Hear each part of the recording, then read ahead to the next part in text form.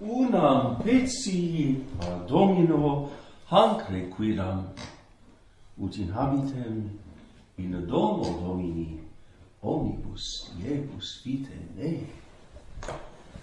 One request I have ever made of the Lord, let me claim it still, to dwell in the house of the Lord my whole life long. In the name of the Father, and of the Son, and of the Holy Ghost. Amen. Today's feast of the Holy House of Loreto is the third in a series of Marian feasts. The Immaculate Conception on December 8th, today, and in many places on December 12th, Our Lady of Guadalupe. But for us, Benedictine monks of perpetual adoration, and I should think for all monks, today's feast holds a profound significance because it is the liturgical feast of the hidden God. In 1654, Jean de Bernières wrote to Mother Mechtilde, I am persuaded that the greatness of your vocation and of the founding of your community are without doubt incomparable, since you are called to be victims of the Holy Sacrament, that is, of pure love, and that you must remain hidden and solitary in the enclosure of your little house, following the example of our Lord, who remains hidden and solitary under the species of the Most Holy Sacrament, leading there a life all of love for men. In his emphasis on hiddenness, Monsieur de Bernières comes very close to what Saint Therese, another child of Normandy, would write 2 centuries later. Ah, says Therese, I desire that, like the face of Jesus, my face be truly hidden, that no one on earth would know me. And I'm also reminded of little Saint Francisco Marto, who at the age of 10 hid himself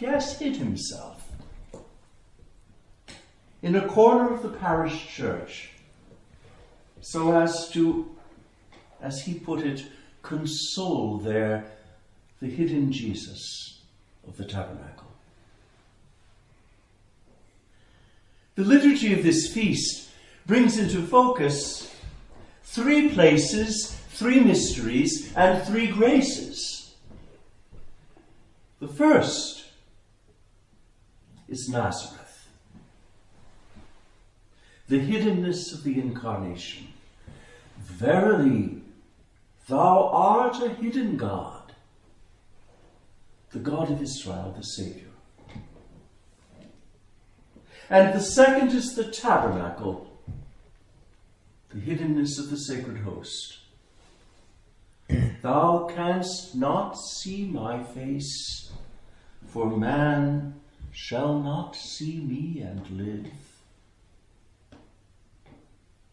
And the third is the cloister, the hiddenness of the monk. Thou shalt hide them in the secret of thy face from the disturbance of men. Thou shalt protect them in thy tabernacle from the contradiction of tongues.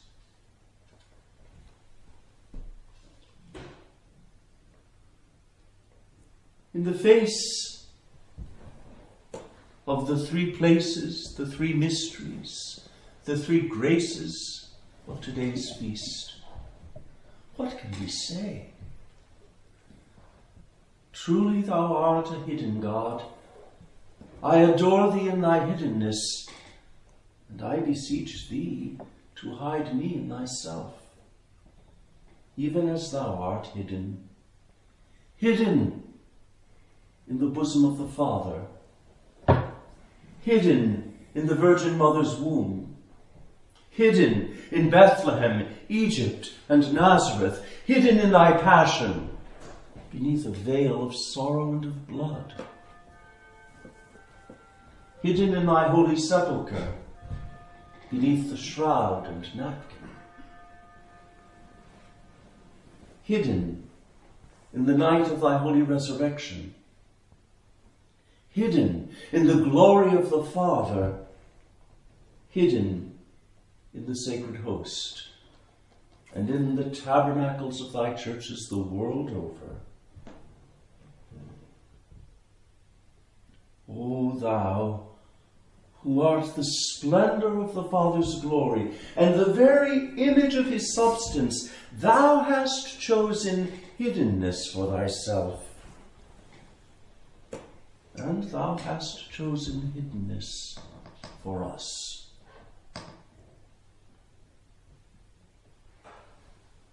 Hide us in the secret of thy face. Hide us in the deep cavern that is thy sacred side pierced by the soldier's lance. Hide us with thee in the sacrament of thy love. Let us abide alone with thee where thou art most alone. What is man that thou shouldst choose him to share this solitude of thine? And who am I?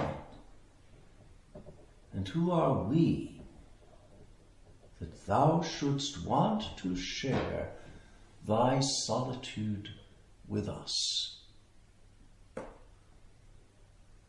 You know, there are souls to whom our Lord says, I want to draw a veil between your soul and the world. I want to reserve you for myself alone and hide you far from the gaze of demons and of men. I want to cover you with a veil and draw you into the sanctuary of my heart,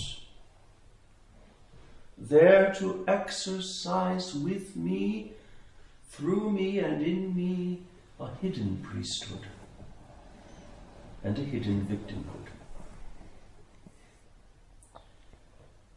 And it seems to me that our Lord would say, this is the hiddenness into which I drew my most holy mother, beginning with her presentation in the temple.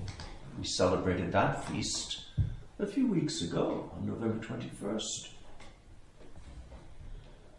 And the hiddenness of the presentation in the temple is brought to perfection and completion in the glorious mystery of the Assumption, where Mary is hidden with Christ in God.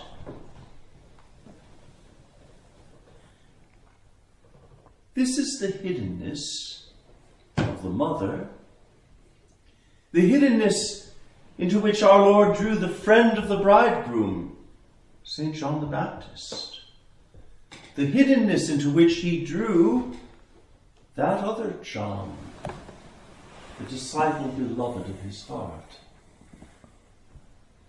And this is the hiddenness into which our Lord still draws souls. Souls who consent to renounce appearances and enter into, Mother Mechtild would say, a state of apparent death, like the grain of wheat buried in the earth. Apparent death, silence, uselessness, nothingness in the eyes of the world. This is the hiddenness of the host. Christ's true body at certain moments and hours, exposed before our eyes, and then hidden away in the tabernacle. What does the world see looking at the host? Nothing. No action, certainly. No usefulness. No message. No significance. But we, looking at the same host with the eyes of faith, what do we see? We see, however faintly and obscurely, what the Father and the angelic hosts see, the Lamb slain before the foundation of the world, the very work of redemption unfolding, the glory of the face of Christ filling the universe with the radiance of his divinity, this one face that all the world desires to see, as we shall sing the first Vespers of Christmas.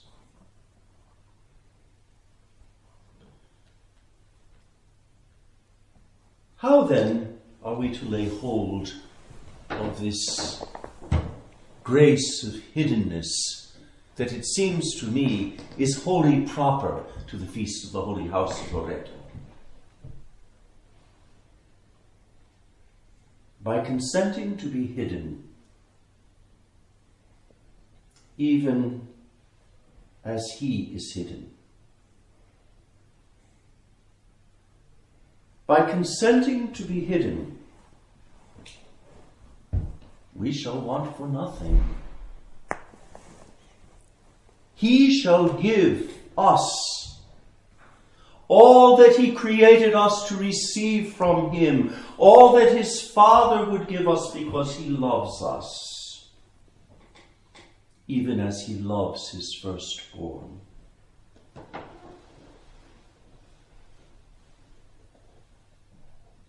Our life, says the Apostle, is hidden then with Christ in God. May the Virgin of Loreto obtain for us today this pearl of great price that is the grace of hiddenness. In the name of the Father, and of the Son, and of the Holy Ghost. Amen.